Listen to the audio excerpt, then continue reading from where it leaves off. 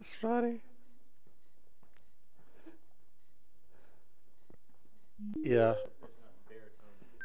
That'd have been a big fail with Audacity starting, but it's not recording anything. So, okay. All right. Good evening. I'm tired too, but we're, you know, it's always worth it still to be a Bible study and to have it. And good to see y'all here this evening. We're going to look at Deuteronomy, the 12th chapter tonight. I'm taking a deep breath. Had a good day at work, busy day at work, but glad to be always at church studying the Bible together. I had a chance to read this chapter last night and study over it while Fran and I were talking to Bob last night for a little while. We're praying for ABCs, lot going on there. And of course Bob and Mary too, Mary Ann. We're gonna go visit with them next week, but want to keep ABC in our prayers for their church family. So we have a lot going on. I told Francis I could hear it in Bob's voice, although he didn't say anything. You could just hear the concern. So we want to continue to pray for ABC. Just pray for all of our churches. Pastors have to deal with a lot, and so we pray for and encourage each other, and continue to pray for me too.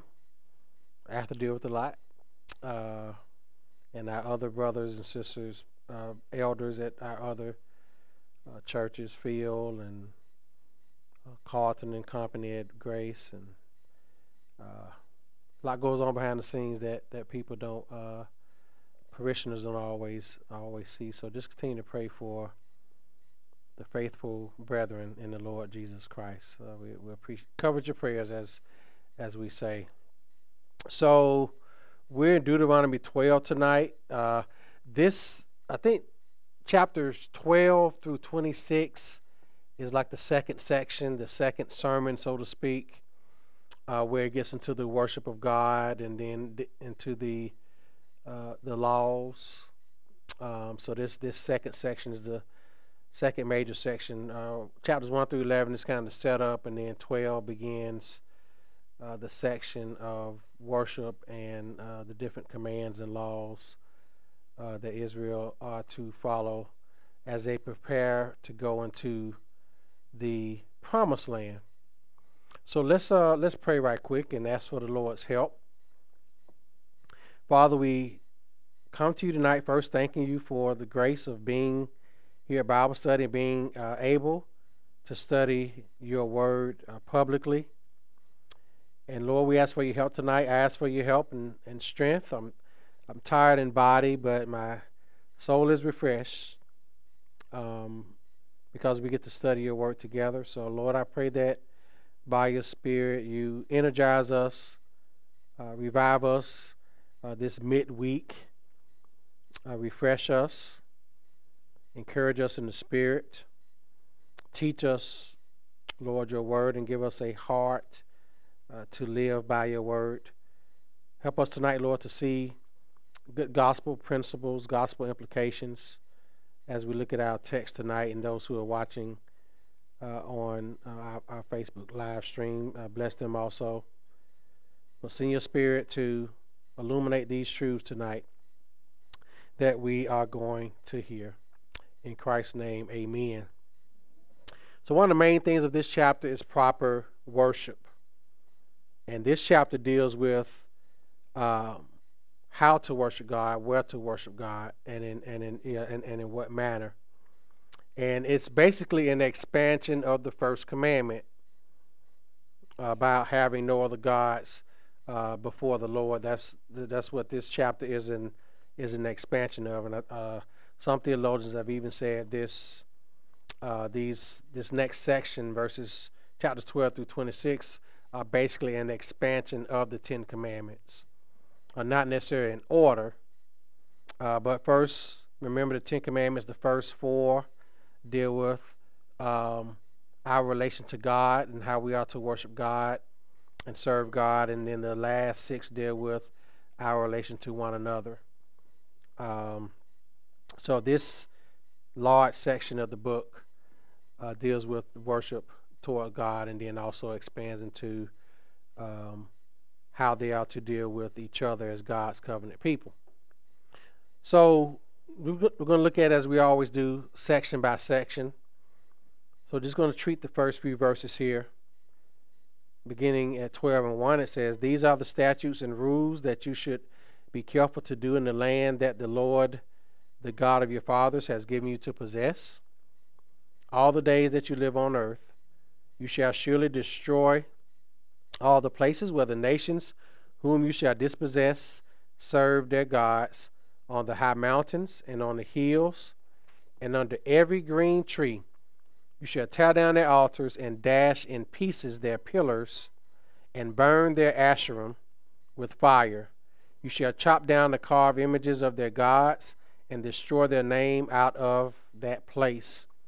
You shall not worship the Lord your God in that way. But you shall seek the place that the Lord your God will choose out of all the tribes to put his name and make his habitation there. There you shall go, and there you shall bring your burnt offerings and your sacrifices, your tithes, and the contributions that you present, your vow offerings, your freewill offerings, and the firstborn of your herd and of your flock. And there you shall eat before the Lord your God, and you shall rejoice, you and your households, in all that you undertake, in which the Lord your God has blessed you." So this chapter basically starts off with establishing the proper, full, and exclusive way that God desires to be worshipped. And so God is prescribing the activities of worship in the chapter. So it begins by saying these are the statutes and rules. And these are the 2 main sections of stipulations that you'll see throughout this book, as we've seen: God's statutes and God's rules or God's commands. And the first one, and again, they're on the cusp of going to the promised land.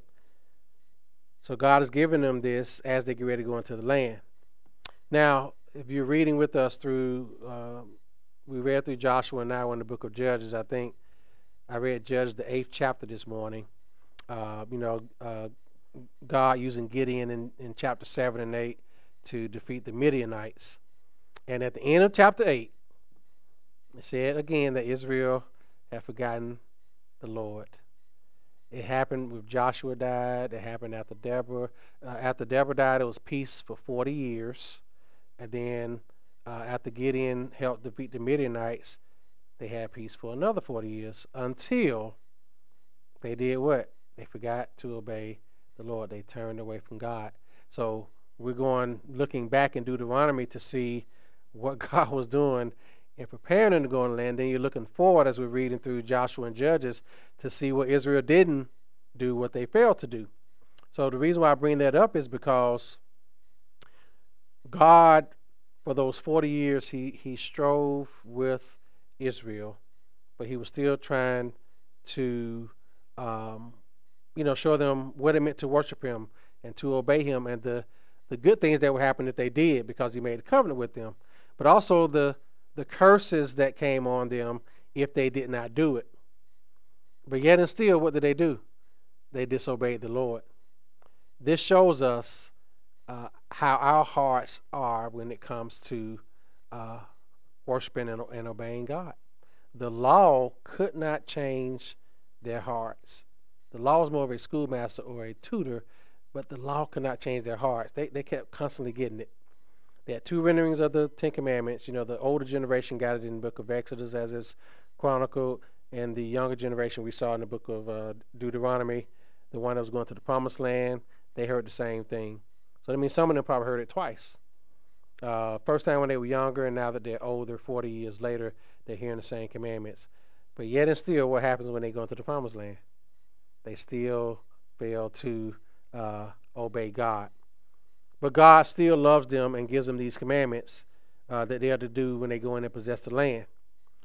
So first he says, verse 2, Um, it's a commitment to worship him and him alone as God.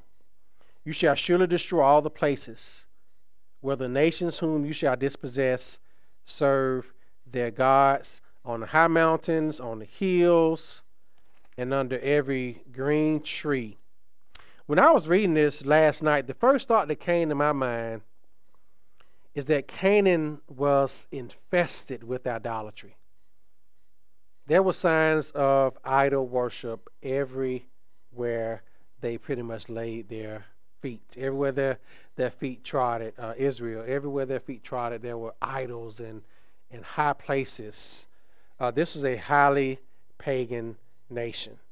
It's like when Paul in Acts 17, when he went down to the Areopagus and he saw the temple to Diana, and he saw these people were very religious, and there was one shrine to the unknown God, and of course Paul presented them that God that they were talking about.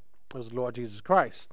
But the point is, he saw idolatry everywhere when he went into this city. And when Israel was going to Canaan, they saw all these idols. They saw all these Asherah poles and all this pagan worship, all this sacrificing of their children. They were surrounded by idolatry. Isn't it the same way in our land now? We're surrounded with idolatry everywhere. It's like I sent the text message out to the church, I think back on yesterday when I was reading this, I was just thinking about it like, man, throughout our whole week, we're just assaulted by the world, the influence of the world, the ideologies of the world. And, I wish for myself, it could just zap out of us, when we come to church. But all of us come to church, whether it's on Wednesday night or Sunday morning, all of us come to church with a week's full of worldly influence being thrown at us. However we consume world influence, whether it's through television, whether it's through music we listen to, or co-workers that we work alongside, we are just bombarded with that, with idolatry, with self-worship. And so we see this with Israel. So God told them, in order to, in their context, in order for them to not be tempted to this pagan worship, God told them to destroy. I think some translations say utterly destroy. So it was supposed to be a complete annihilation of all these places. It wasn't partial. They had to utterly destroy all the idols, all the high places. It was to be complete. And God was doing this because he was setting up a mandated centralized worship. So they were to destroy the false worship sites and the objects. And God was using the strongest terms to utterly destroy all these places. Okay, surely, the ESV says surely. The New King James, I think, says utterly. I think the NASB does also.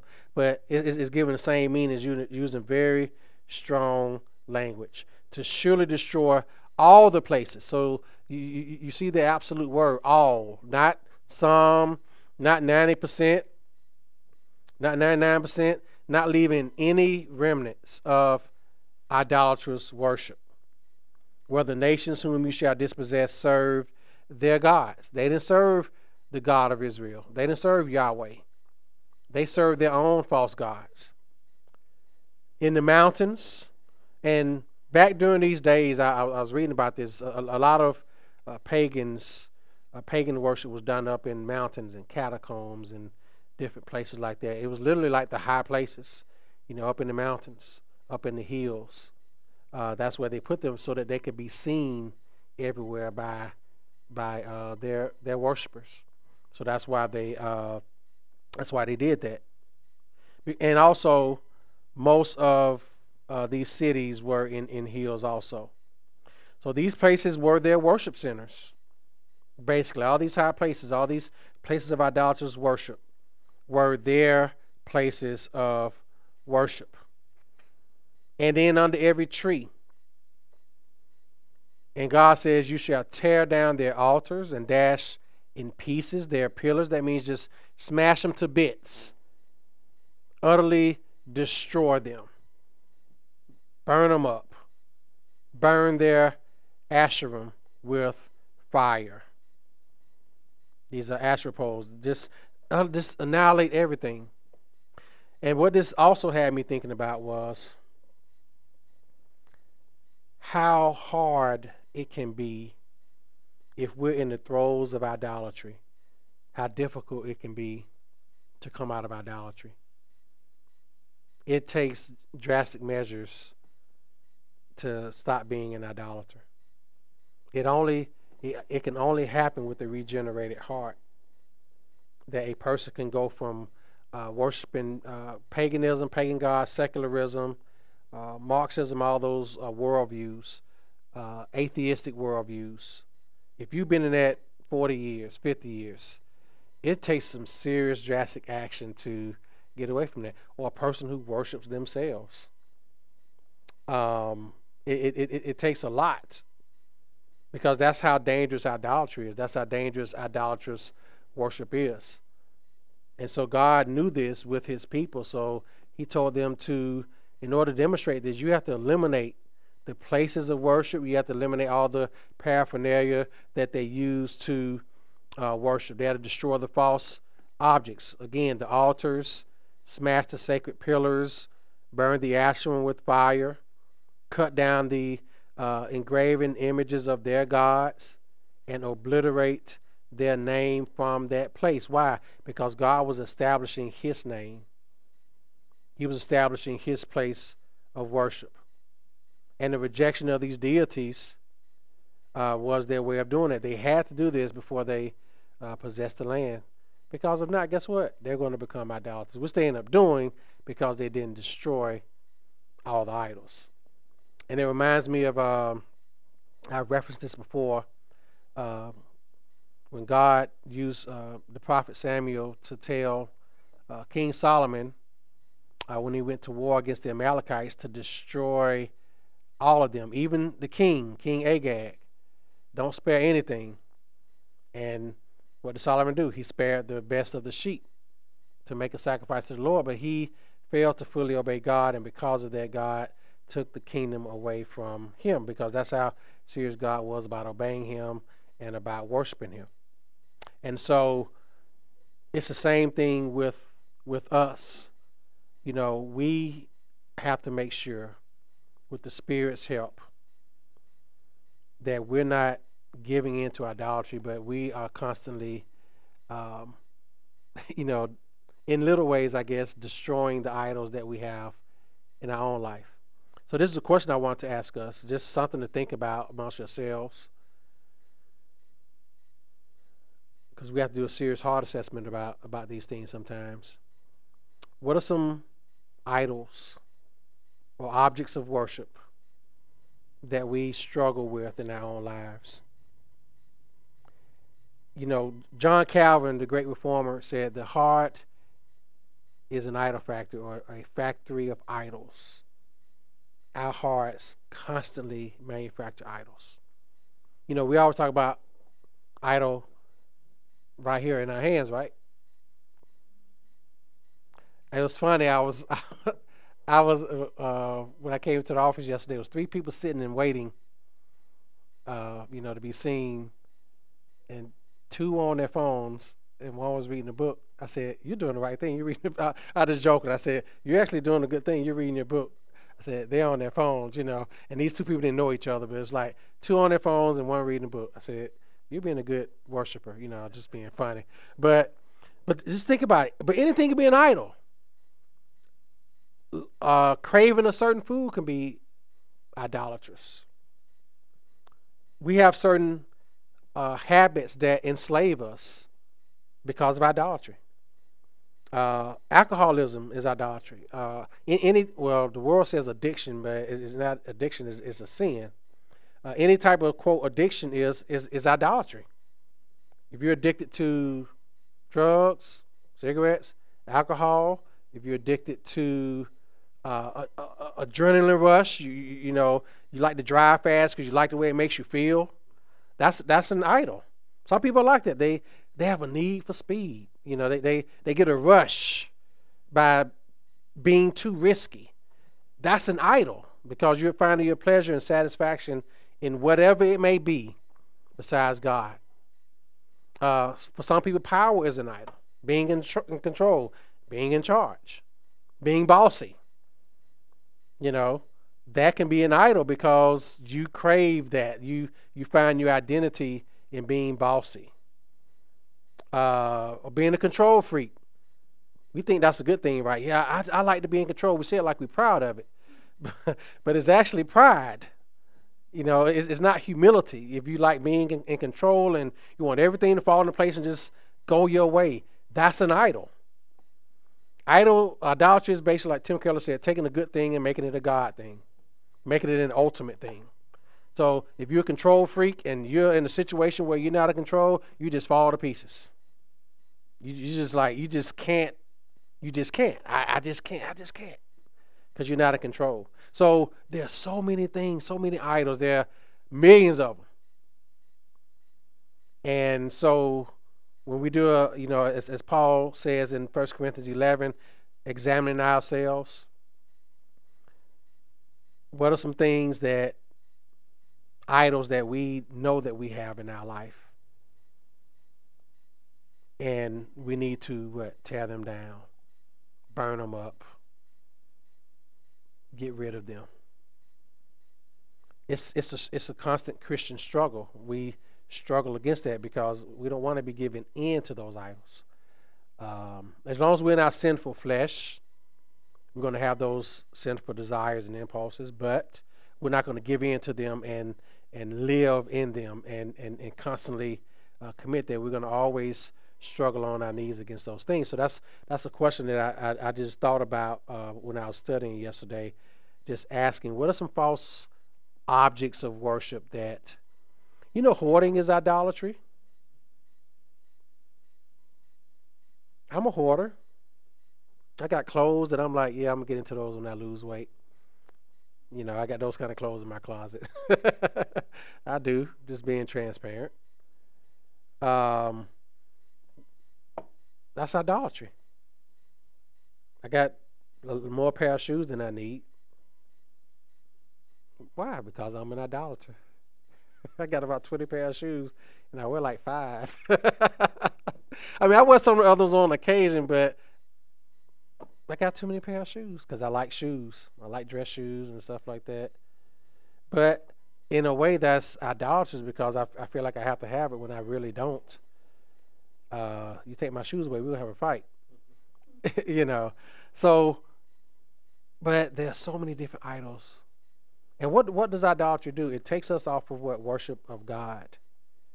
Looking to him for our sufficiency, looking to him for our identity, for our worth as image bearers of him. So you see him telling Israel to do this. Why? Because God wants to be worshipped exclusively. He says, verse 4, I like this verse. It says, you shall not worship the Lord your God in that way. In what way? The same way as the pagans. You're not to worship God the way. Why? Because you're a called out people. God wants them to centralize their worship at the one place that he has chosen. They are to reject the idolatrous worship practices of the Canaanites. And this reminded me of the difference between covenant Israel and the church as far as worship. So for the Christian, this principle of one center of true worship is correct. We do have a one center of worship, and that is Jesus Christ. We don't have one place like Israel did, but their place of central worship is a picture of our worshiping of the one person, Jesus Christ. He says, you shall seek the place that the Lord your God will choose out of all the tribes to put his name and make his habitation there. There you shall go, and there you shall bring your burnt offerings and your sacrifices, your tithes and contributions that you present, your vow offerings, your freewill offerings, the firstborn of your herd and your flock. And there you shall eat before the Lord your God, and you shall rejoice, in your households, in all that you undertake, in which the Lord your God has blessed you. So this is God showing them the prescribed place of worship of Him. Now, if you look throughout Israel's history as a nation, they worshiped God when they settled in Canaan. You'll see it in the book of Joshua especially. They worshiped at Mount Ebal. I think they worshiped in Shechem. In the book of Joshua, I think Joshua toward the end, yeah. In Shechem, they worshiped in Shiloh. Now, Shiloh was the central place of worship through all the book of Judges. So they had the central importance of worship of God in one place as a covenant people. Christians, you look at John the 4th chapter, Jesus with the Samaritan woman at the well. Jesus told her that God is spirit, and those who worship Him must worship Him in what is spirit and truth, because the Samaritan woman was talking about where the Samaritans worship.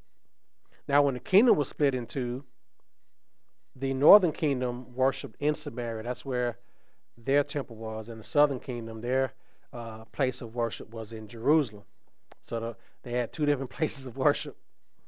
But Jesus was telling her, look, those who worship God, we don't have a central place of worship. We have a central person. Our worship is centered around who? Jesus Christ. He is the center of our worship. It's not a special place that we go to. It's not like you go, like the Muslims, Islam, it's commanded by them that at least once in their lifetime, they must make a pilgrimage to Mecca to go and to worship there. That's their one holy place. And the world, the secularists talk about Israel being the central place of worship for Christians, so to speak. It is they call them holy sites, so to speak. You have the Vatican City for the Catholics, you have Mecca for the Muslims, and you have, I guess, Jerusalem for the Jews, or in some instances, some Christians think that I got to make it to Jerusalem at least one time. And it's okay to go there and visit and tour and see where biblical events happen, but that is not our place of worship. That's not a holy shrine type city where you're going to go there and get some type of ethereal out-of-body experience, just by going to Israel. It's never on going to Israel and visit. I mean, when I was in the Navy, we went to Haifa, Israel, which is a resort city on the Mediterranean. We never made it to Jerusalem. I wasn't even thinking about Jerusalem back then when I was in the Navy. But some people think that going to Israel is like some type of spiritual. They go there to find themselves, so to speak.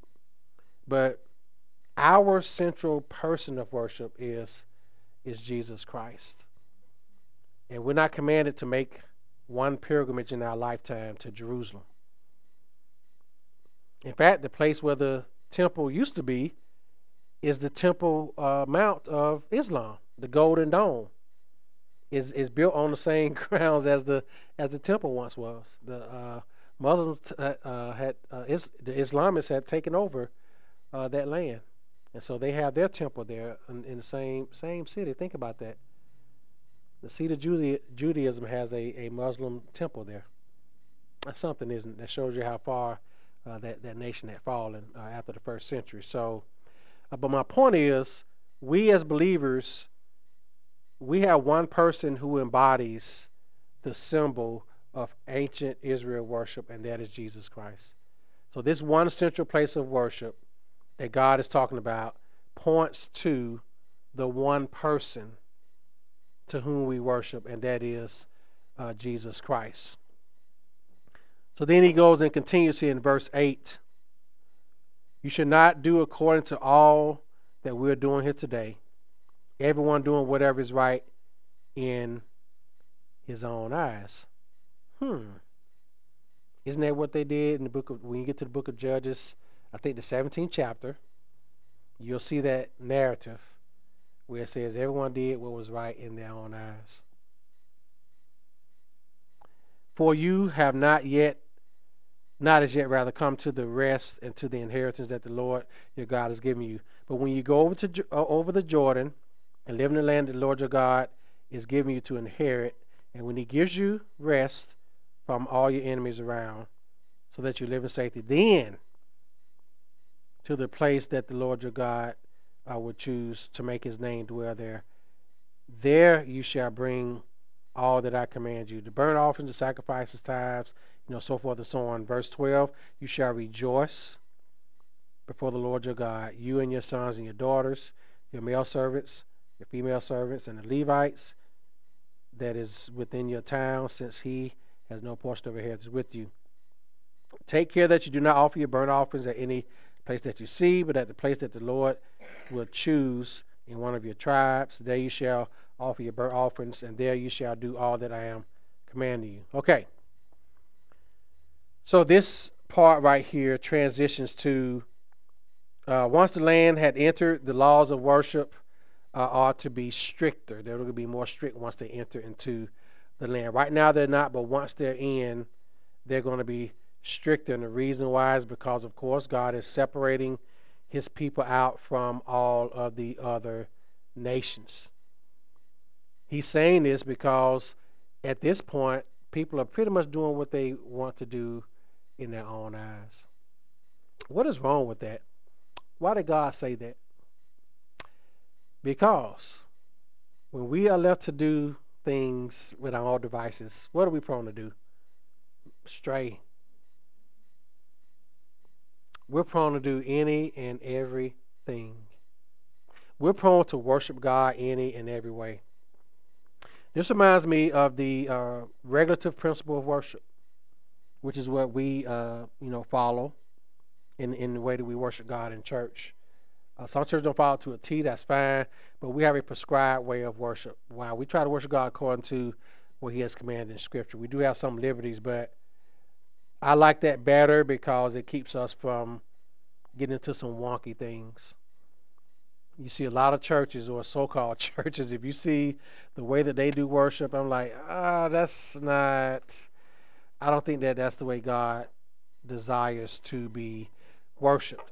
I think that having some type of order to it is good. I think it's good in a way. Every church has a liturgy. Some of it is good liturgy and some is bad liturgy. But God was centralizing worship here. He did not want them to be left to their own devices. And we have to keep that in mind when we're, worshiping God also in the context of public worship. And also in the context of our everyday life. Not worshiping God just based upon how we feel. Or based upon how things make us feel. Or how songs make us feel. Or whatever. I talk about this all the time. When we first planted our church, we had a lot to learn. I'm going to tell you some things we did and go back in history here just to make a point. One thing we did was, when Mountain View had planted up here with Matt Nelson and guys up there behind top of the river, me and Matt, real good friends. Mountain View followed the Word Alive model. I think Word Alive, they took a Sabbath month off, which was the month of July, which was the 7th month of the year. They didn't have church. They used that as a month for their church members to go spread out and go serve in the community, so to speak. And so that was the Word Alive model. And then when Mountain View Church planted, they did the same thing. And so, we were kind of doing some things together with Mountain View. Mountain View actually gave us our first sound system, our first soundboard, and our first keyboard, I think. They helped us out a lot financially too. But they did the same thing. So what we started doing was, what was it, Fran, taking fifth Sundays off? It was like 4 or 5 fifth Sundays a year. So we started, okay, we're going to take these fifth Sundays, and I think we went to a nursing home over there in Randolph Park area. Yeah, Wesley Park, nurse apartments over there in Randolph Park area. We said we'll start going over there every fifth Sunday instead of having church at our church. Because we're trying to, be seeker sensitive and do what some of the other churches were doing. And Some of the songs we were singing were feel good songs, but they were not gospel centered, gospel saturated songs at all because we didn't know better at first. But once I met Robert St. John for the first time and started meeting with those guys. It was back in around 2012 when we moved into this building right here. And I was all saying, hey, yeah, Bob, we don't go to church on Fifth Sundays. I was all like excited about it. He said, Ron, Sunday's the Lord's Day. You're supposed to assemble to, how Bob talk. You're supposed to, assemble together. It is the Lord's Day and blah blah blah. He explained everything to me, and I was convicted, and talked to our church about it, and everybody understood, which was good. But my point is, we were worshiping God.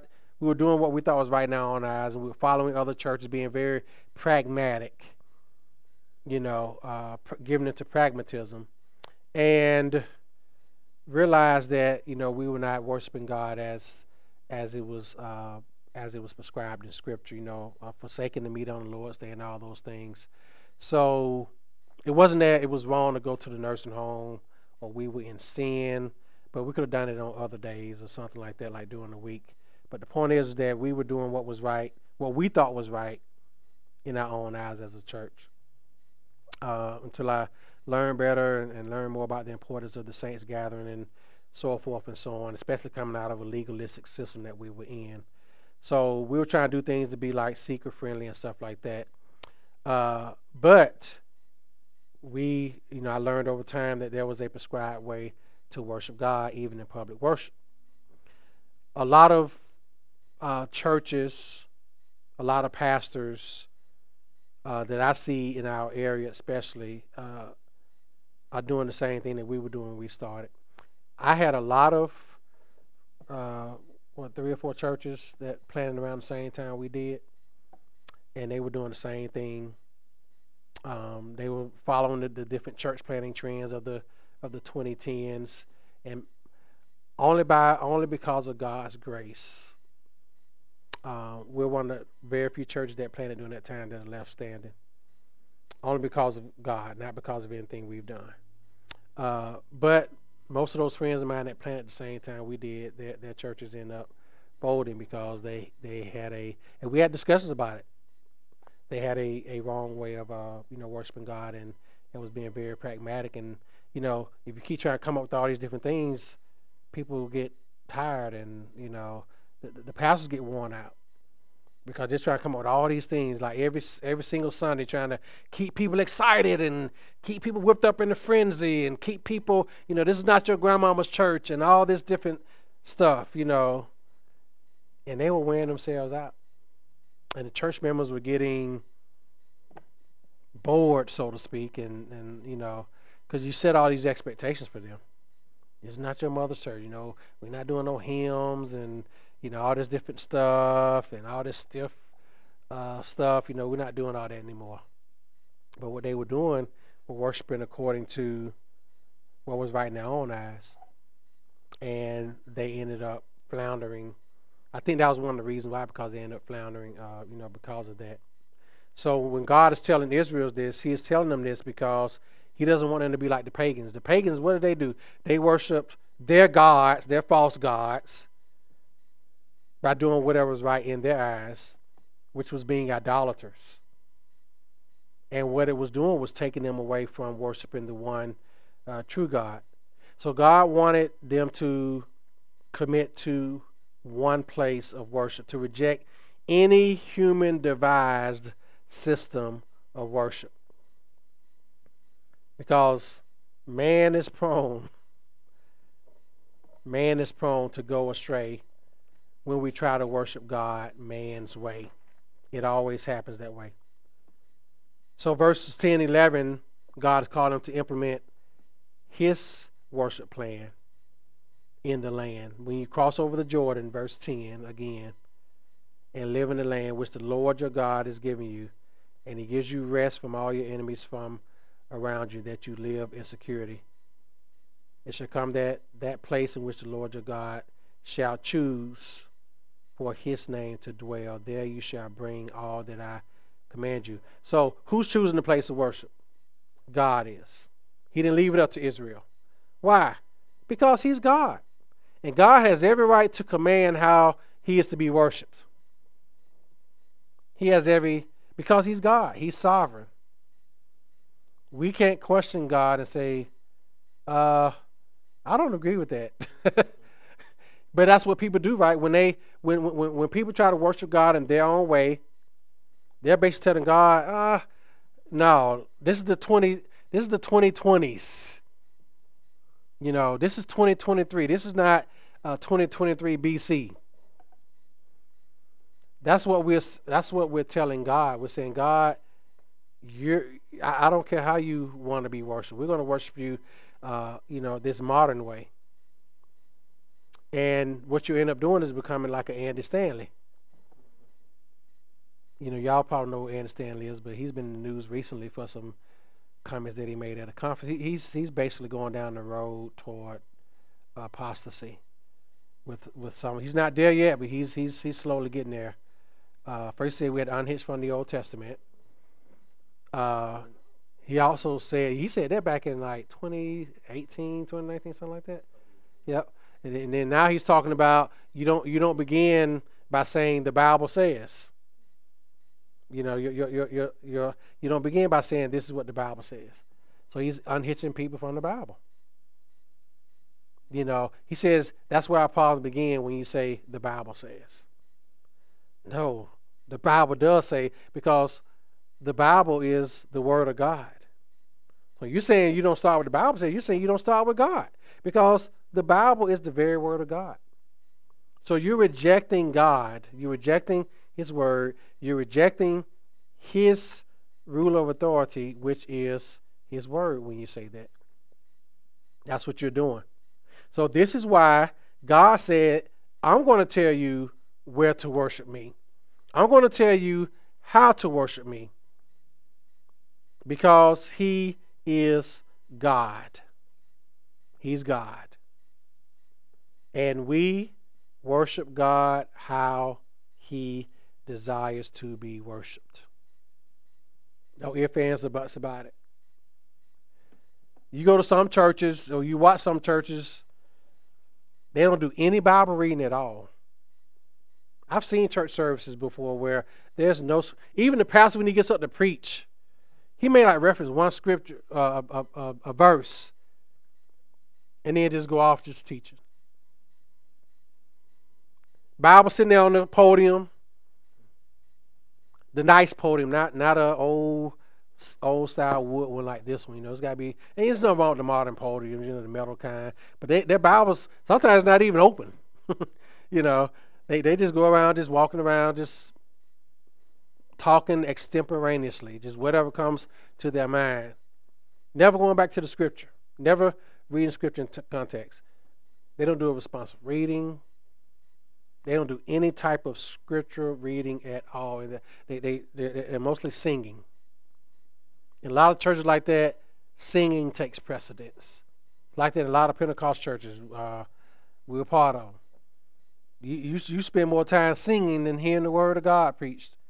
You may spend 45 minutes singing songs, and the preacher get up for 20 minutes. Then he's not even preaching the gospel at that. So you're being so deprived of that. Why?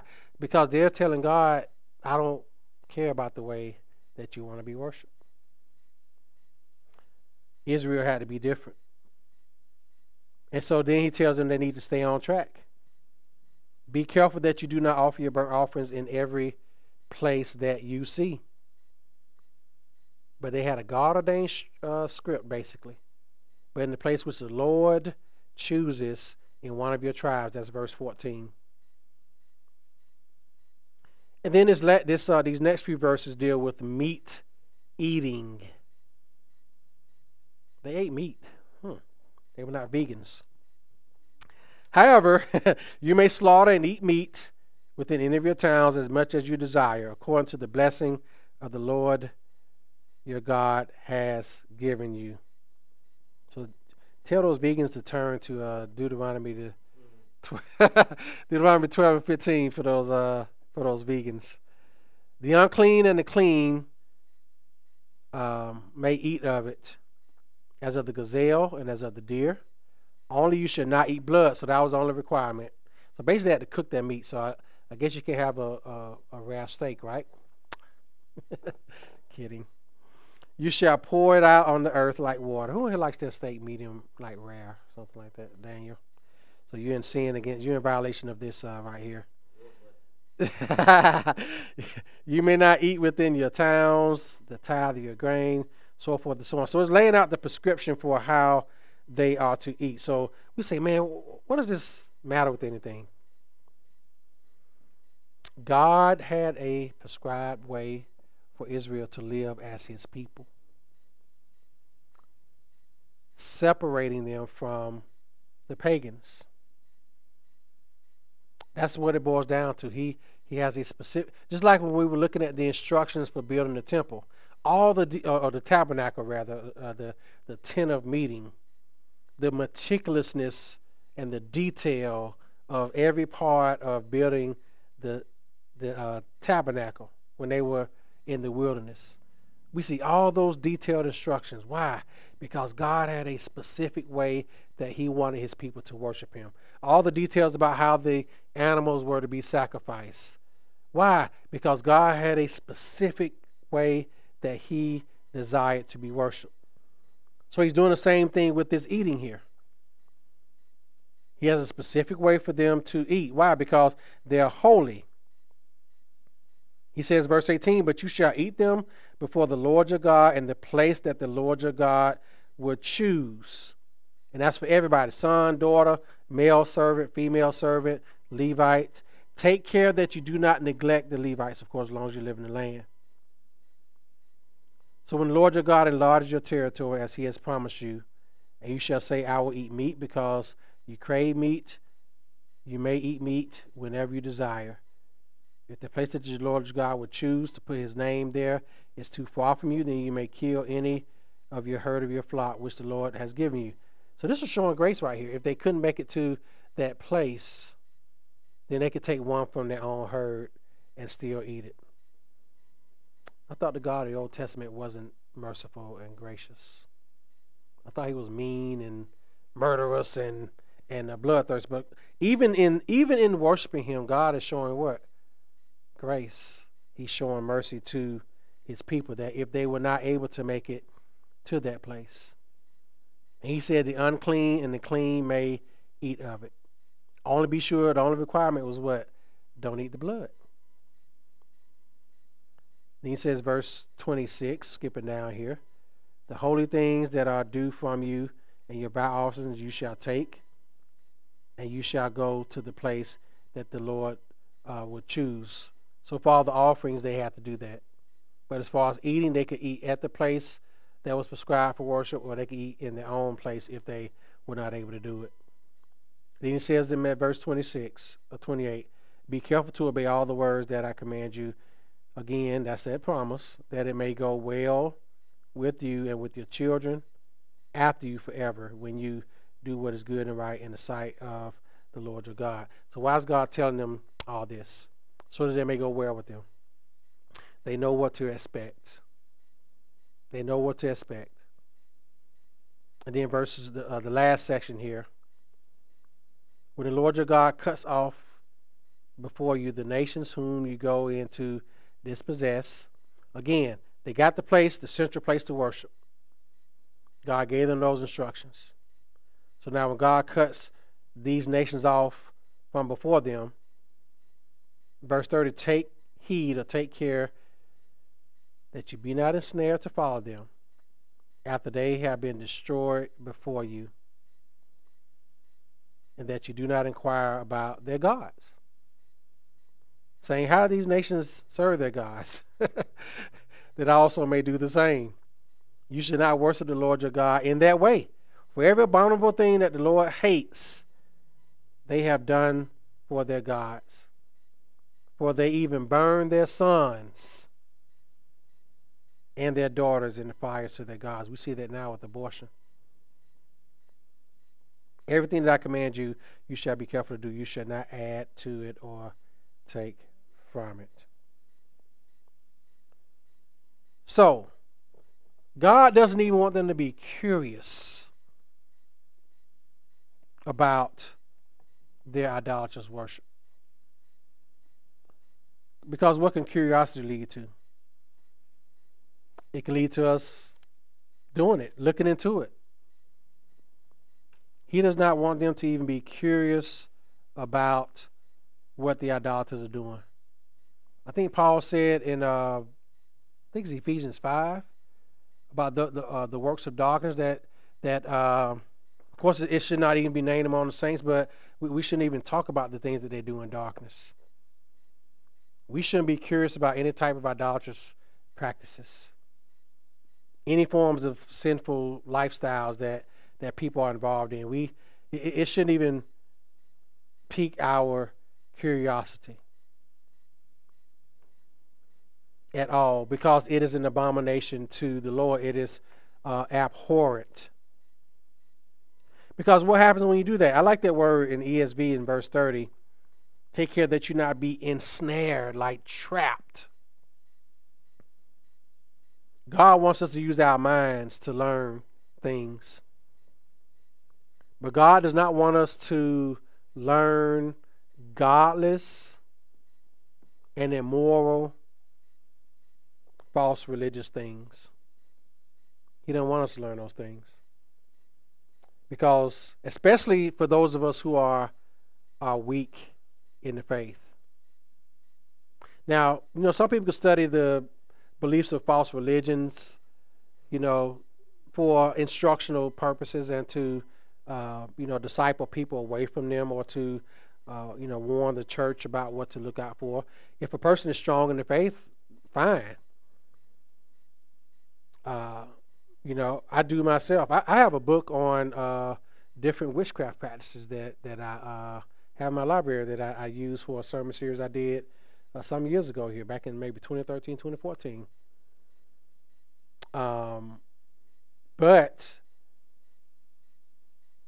by God's grace, I was strong enough in the faith to not, be curious about, those different practices and everything that, different forms of witchcraft and occultism and all those things. But those who are weak in the faith, I say no. You don't need to, no. Because guess what? You'll become ensnared. And that's what God was protecting Israel from. Don't even ask, why do they worship these false gods? You don't need to know that. I mean, why are you curious about it? I guess that's the question to ask. So we have to ask those same questions. Things that are godless, things that are immoral, things that are falsely religious. We shouldn't even be curious. Why are we curious about those things? Why are we curious about immoral behavior? Why are we curious about godless behavior and godless ideologies?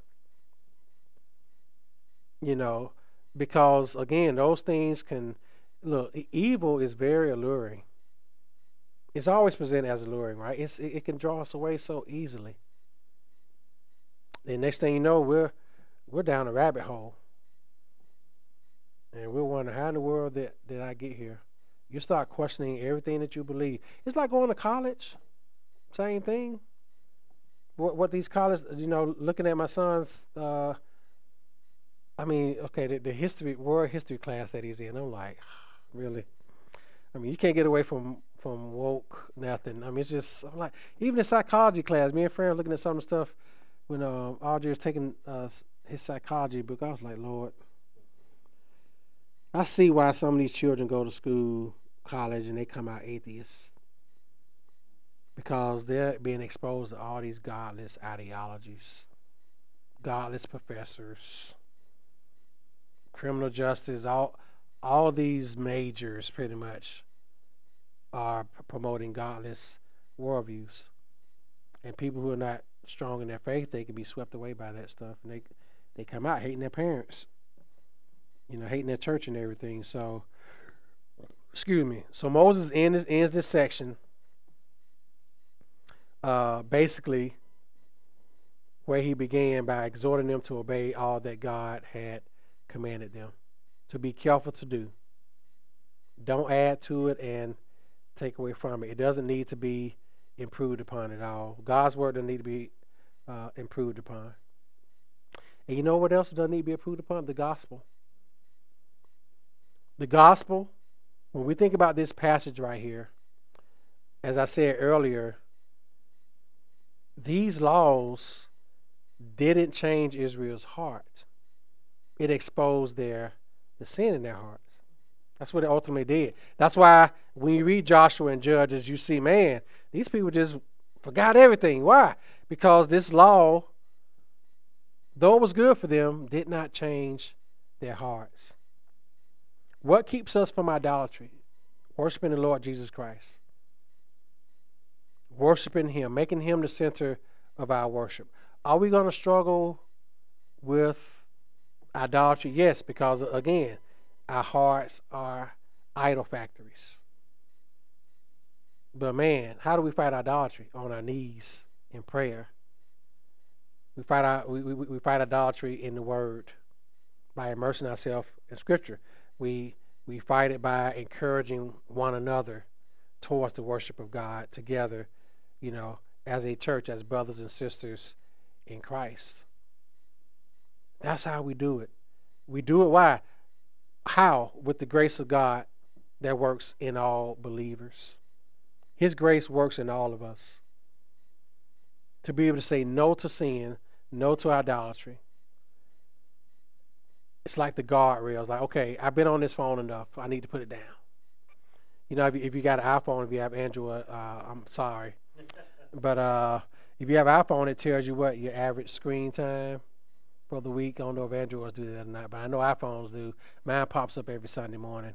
You spent such screen time, and it'll say an increase or decrease over the last week. I can only imagine if a person's screen time report says like 12, 13, 14 hours. I'm like, and then it breaks down like by apps and stuff like that. Mine is usually like podcasts because I listen to a lot of podcasts and everything when I'm riding back. But when I'm at work, I'm rarely on my phone because I just don't have time. But the point is, I guess I'm a better idolater than other people. Is that what that means? I'm kidding. But we have to, Lord, help me to smash those idols in my life. And if we're honest, we know sometimes when we've like done enough or too much. We know in our hearts like, this is just not right. This is just I'm spending too much time on Facebook or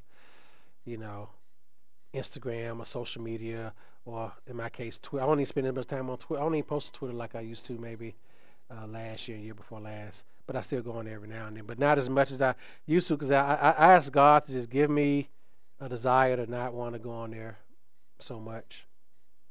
And that's a prayer that God will answer. Do you know that? Especially if you see it as an idol, you pray, Lord, take away this desire from me, and may I replace that time with, reading my word, praying to you. That's a prayer that God will answer.